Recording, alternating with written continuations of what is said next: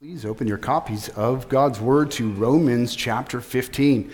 We are now in the last two chapters, or entering the last two chapters of the book, and the last portion or section, really, of a discussion that in some ways started all the way back in Romans 12, but specifically is tied to all of Romans 14 and then kind of comes to a conclusion at this point, and then Paul will start to make a new transition in the book.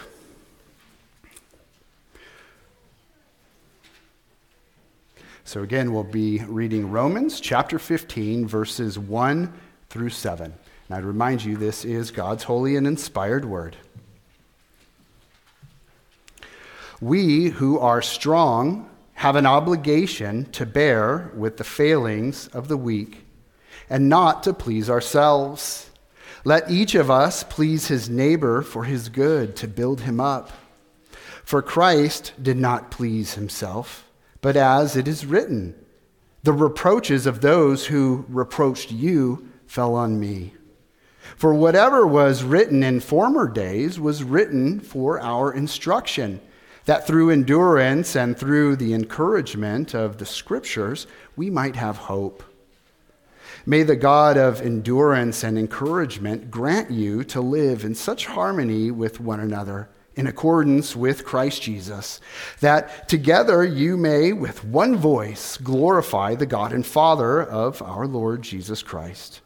Therefore, welcome one another as Christ has welcomed you, for the glory of God. Let's pray.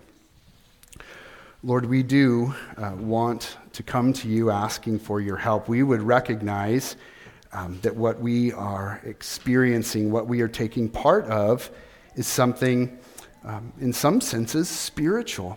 Lord, we know by your word that we need your grace in order to hear. And so we do pray that you would give us ears to hear.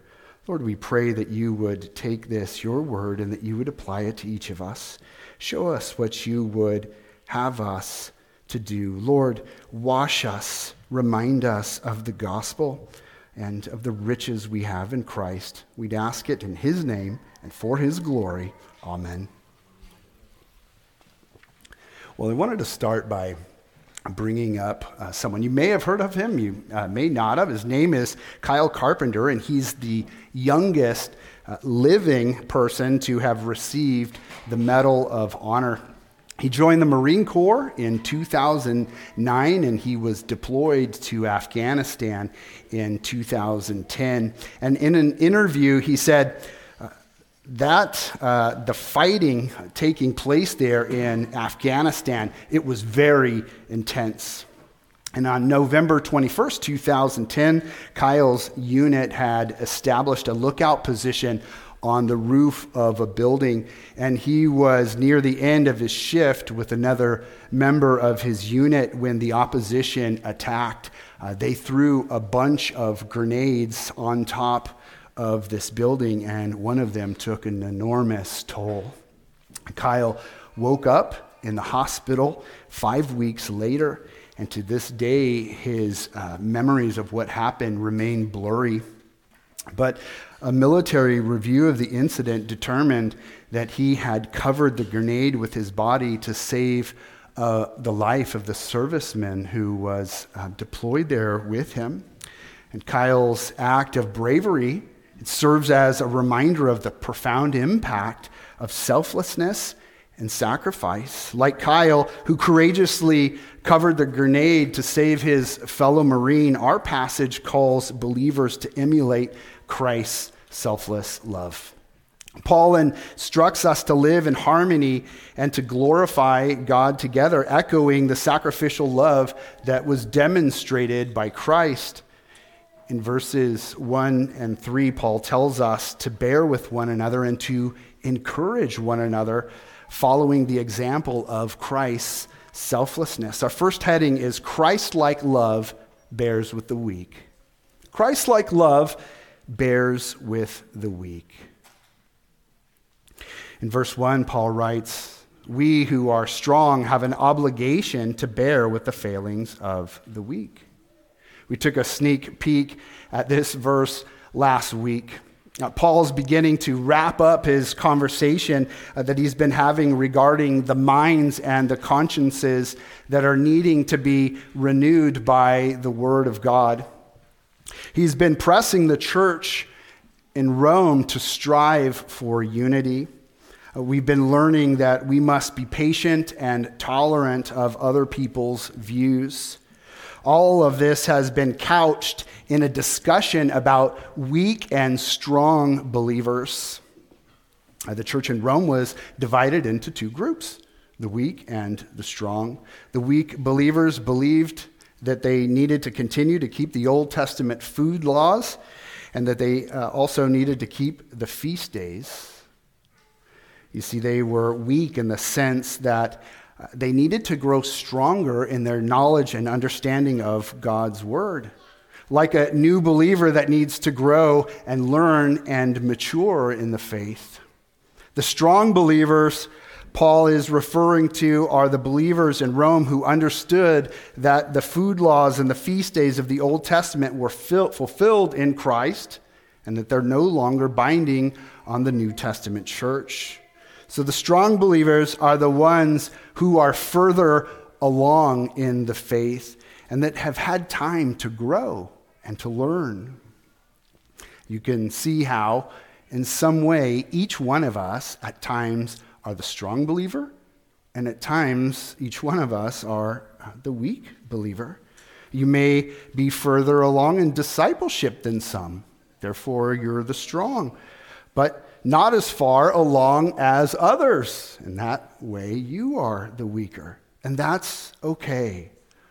Paul wants us to be patient with one another, to help each other, to build each other up.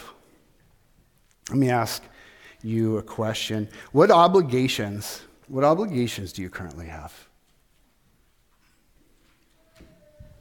We have obligations associated with work. We have obligations associated with family life. Some of us are students. We have obligations regarding school. We have certain obligations with regard to our health, others with regard to our finances. If you work, you have responsibilities associated with your job, such as attending meetings, completing tasks, meeting deadlines. If you're married and you have a family, you have other obligations. You have to provide for your children, cook meals, run errands, manage household chores. The point is, we all have obligations. And one obligation that we all share is found in verse 1. Consider what it says. We who are strong have an obligation to bear with the failings of the weak and not to please ourselves. The word obligation carries a significant weight. The Greek word used here denotes a moral or ethical duty, a sense of indebtedness or responsibility. You see, this isn't a suggestion or recommendation, but rather a binding obligation grounded in the principles of Christian love and unity. Paul's addressing those who are spiritually mature or well-grounded in the faith. And again, almost all of us represent the strong believer in someone's life who's around us. Paul says, rather than focusing solely on your own interests or privileges, understand that you have a duty to bear with the failings of the weak. In verse 2, Paul continues, Let each of us please his neighbor for his good, to build him up. Rather than looking down or judging others who are weaker, Paul instructs the stronger believers to come alongside them. He instructs them to offer encouragement and guidance, to provide practical help as well. You might ask, well, what would that look like if I'm the strong believer in people's life? And certainly I am for some people. What would that look like for me to come alongside and help them? Stronger believers can engage in mentoring relationships with those who are spiritually younger and less mature in the faith. This might involve meeting with them, to read the Word, to do Bible study, to pray with them. It involves discipleship. They can offer support and encouragement to those who are facing difficulties and challenges in their lives. They can offer words of comfort and reassurance. Strong believers can serve as examples of Christ-like character and conduct for those who are weaker in the faith. They can demonstrate love and humility and selflessness in their own lives. They can demonstrate what it means to be forgiving and patient and kind. After all, that's exactly what Paul wants us to do.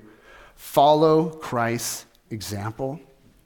In verse 3, he writes, "For Christ did not please himself, but as it is written, the reproaches of those who reproached you fell on me."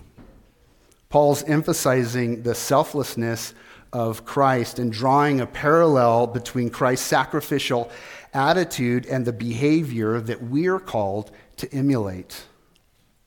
Jesus was willing to set aside his own desires and comforts for the sake of others. Instead of seeking personal gratification or avoiding discomfort, he willingly endured suffering and reproach to fulfill the Father's will and to bring about the redemption of his people.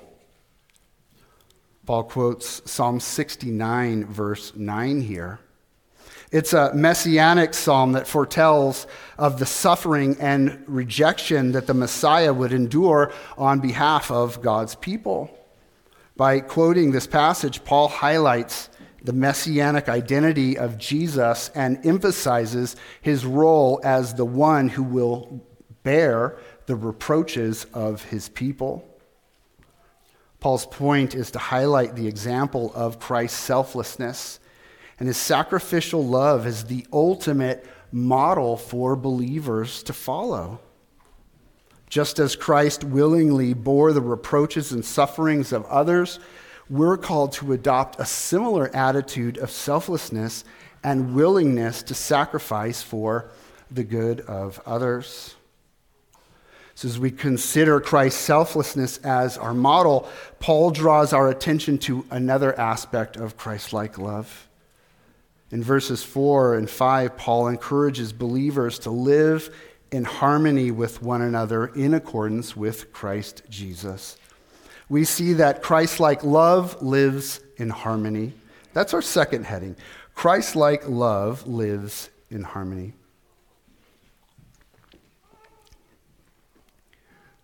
You won't all identify with this, but some of you will. I don't know about you, but I find that getting older is a little bit challenging. I have less energy than I used to, that is for sure. And for some reason, I'm stiff. And both of these things, fortunately, are things that I could probably resolve if I eat a little better, maybe do some exercise. That might be good. Maybe stretch a little, right? I wouldn't be quite as stiff. But I'll tell you what. Even though there are hard things about getting older, I wouldn't want to rewind the clock, and I'll tell you why. Because as you go through life and as you experience life, you learn.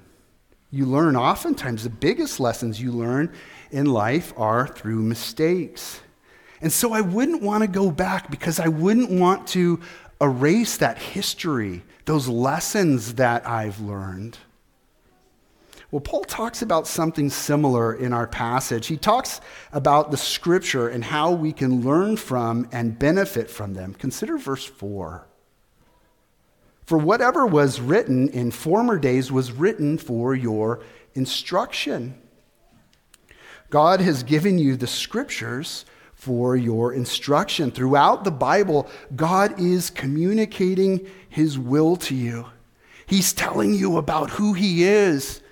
He's telling you about his character. He's telling you about his redemptive plan. As you engage with the Scriptures, you're invited to learn from the examples that you're given. You're invited to learn from the teachings and principles that are contained within its pages. You see, the scriptures serve as a reliable guide for navigating life's challenges and to help you make decisions. And most importantly, through the scriptures, you grow in your relationship with God. He speaks to you through his word. That's why you want to be reading it. God speaks through his word. God's given you the scriptures for your instruction. It's a precious gift from him. Not all saints have, through the years, had the ability to have his words. Only in recent years, in the last hundreds of years that the church has had the word of God they could take home and read and know and hide in their heart. Verse 4 says, "For whatever was written in former days was written for your instruction, that through endurance and through the encouragement of the scriptures, we might have hope."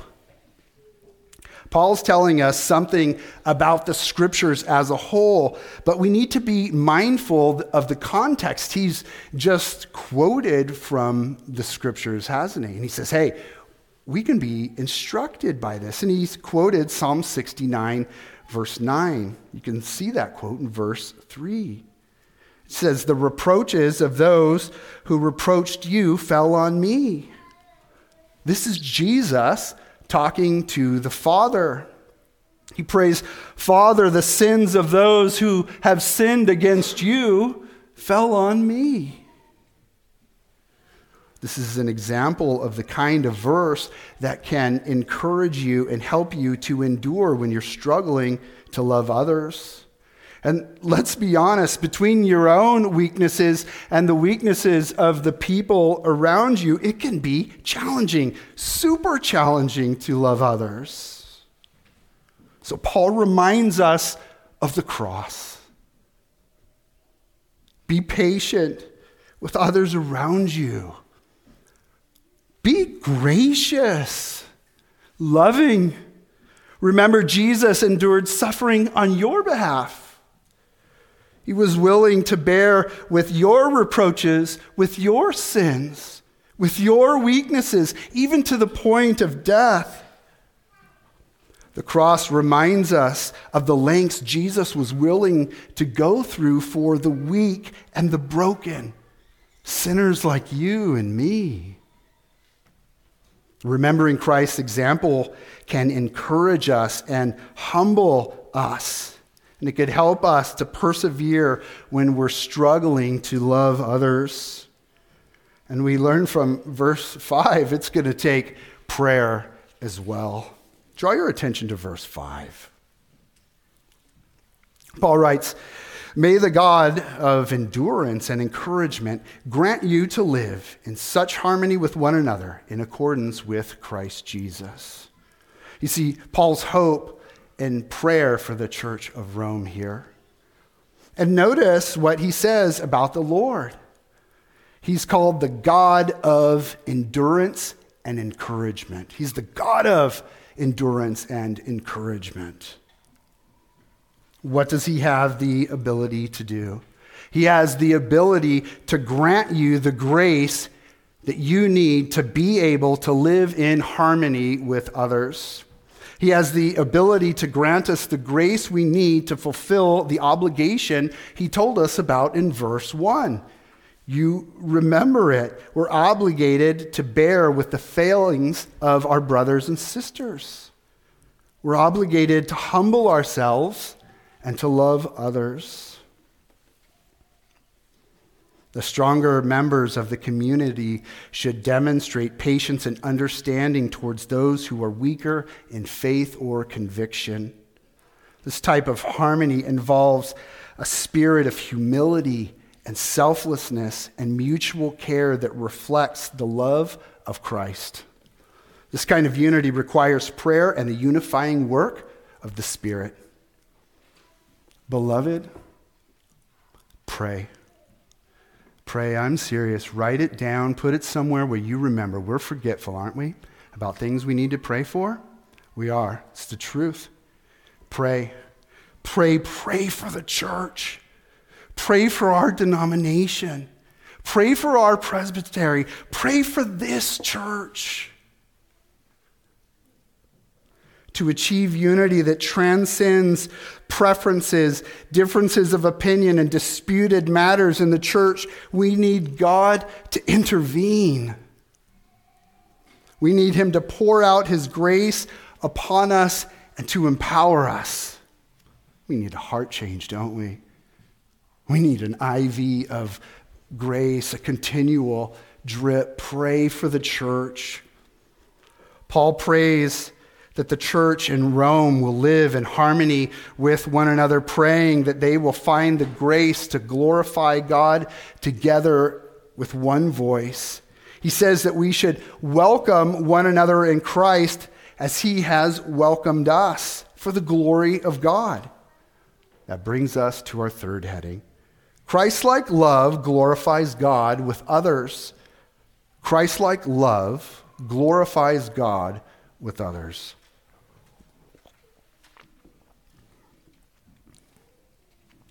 As a teenager, I learned to tune a guitar by ear. And I learned to tune a guitar by ear by watching guitar players tune. Imagine that. They strike two strings. And when the strings are out of tune, there's like this pulsating tone that goes. The more out of tune it is, the faster the pulse goes, almost the more aggravated the pulse is. And I noticed as I watched guitar players tune that as they turned the tuning key in the correct direction and the two notes were starting to come together, that pulsating would get slower and slower and slower until they were just smooth and in harmony. That's how I learned, if I turn it this way, I'm going the wrong direction. But if I turn it until it gets smooth, boom, there it is. That's how you tune a guitar. Well, you might have noticed that Paul is using language that alludes to music as he prays. Paul uses terms like harmony, in accord with, and with one voice, evoking imagery of musical harmony and unity. Let's read verses 5 and 6. May the God of endurance and encouragement grant you to live in such harmony with one another, in accord with Christ Jesus, that together you may with one voice glorify the God and Father of our Lord Jesus Christ. Can you see the allusion to music in Paul's prayer? The image of believers living in harmony with one another in accordance with Christ Jesus conveys the idea of each individual contributing their unique gifts and perspectives to create a beautiful symphony of unity within the body of Christ. We're not all the same, are we? No, we're not. In fact, we're very different. Different ages and different stages, different backgrounds, different callings, different visions, different perspectives. And that's okay. That's okay. That's the way it's supposed to be. It's part of God's plan for the church. And he says she's beautiful. She's beautiful. Just as different musical notes come together to form a harmonious melody, we're called to unite in Christ, expressing our love and devotion to God with one voice. Harmonious voice. Paul's been emphasizing the importance of believers living in harmony with one another and glorifying God together as one unified body. Then he draws practical implication from it all in verse 7. Consider what it says. Therefore, welcome one another as Christ has welcomed you for the glory of God. In verse 7, Paul exhorts us to welcome one another. He says to welcome others as Jesus welcomed you. If we consider the language that's having been used throughout these passages, we realize in this scenario, us and Jesus, guess who's the strong and who's the weak? Right? Jesus is the strong one, and we are the weak people. And so the question is, how does Jesus treat the weak? If we're supposed to follow his example, how did he welcome you? How does he welcome people? Jesus welcomed people with a radical love and acceptance. He welcomed them regardless of their background or status or past mistakes. He demonstrated this welcoming attitude through his actions and his teaching. He embodies compassion and grace in his interactions with others. One of the primary ways Jesus welcomed people was by showing genuine interest in them and meeting them right where they were at. He didn't make them chase them down, did he? He met them right where they were at. He engaged with individuals on a personal level. He took the time to listen to their stories. He addressed their needs and he offered them hope and healing. Throughout the Gospels, we see Jesus welcome everyone who came to him, regardless of societal norms or religious traditions. You might think of Zacchaeus or the woman at the well. He reached out to the marginalized, the outcasts, the broken, the weak. He demonstrated that his love is inclusive and unconditional. You can come to him. Jesus welcomed the sick and the oppressed. He offered them physical and spiritual restoration. He also welcomed children. He recognized their value in the kingdom of God. He welcomed sinners like you and me, extending forgiveness and opportunity for transformation. One powerful example of Jesus' welcoming nature is seen in his encounter with the woman who was caught in adultery. You remember that from John chapter 8. Despite the condemnation she received from others, Jesus responded to her with compassion and mercy. He offered her forgiveness. He offered her a fresh start.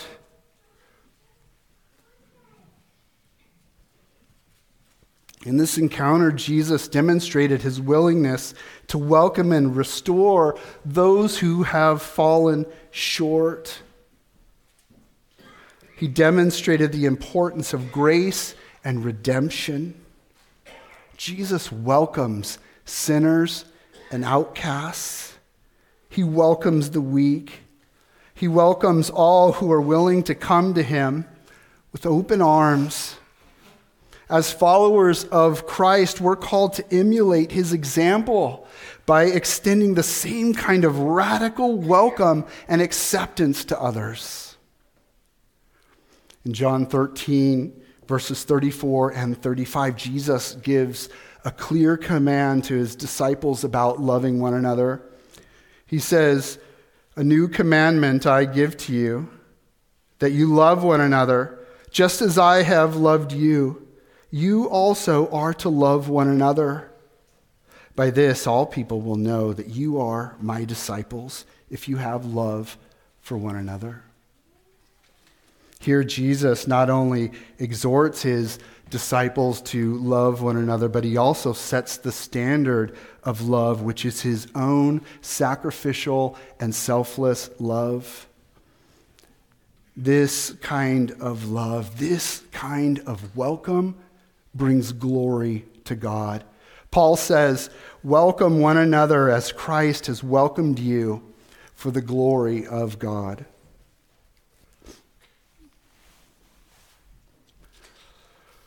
The This passage teaches us to emulate Christ's selfless love by bearing with one another, by living in harmony and glorifying God together.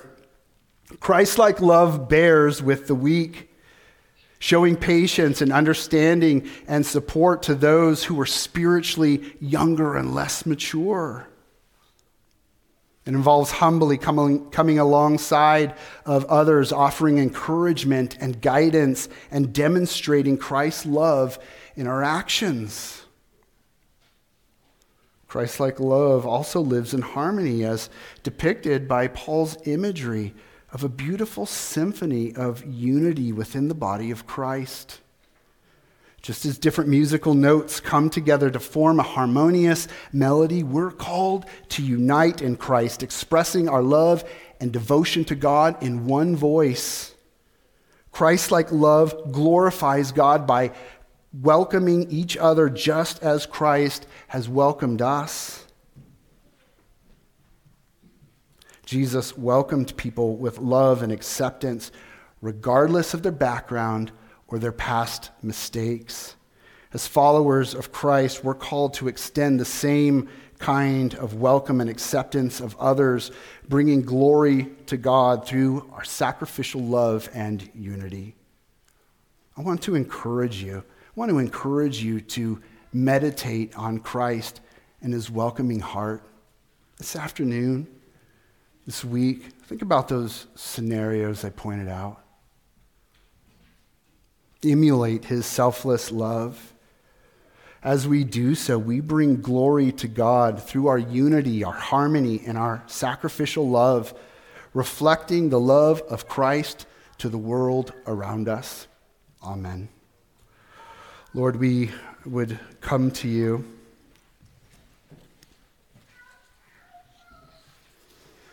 hearing that we are to follow the example of the Lord Jesus.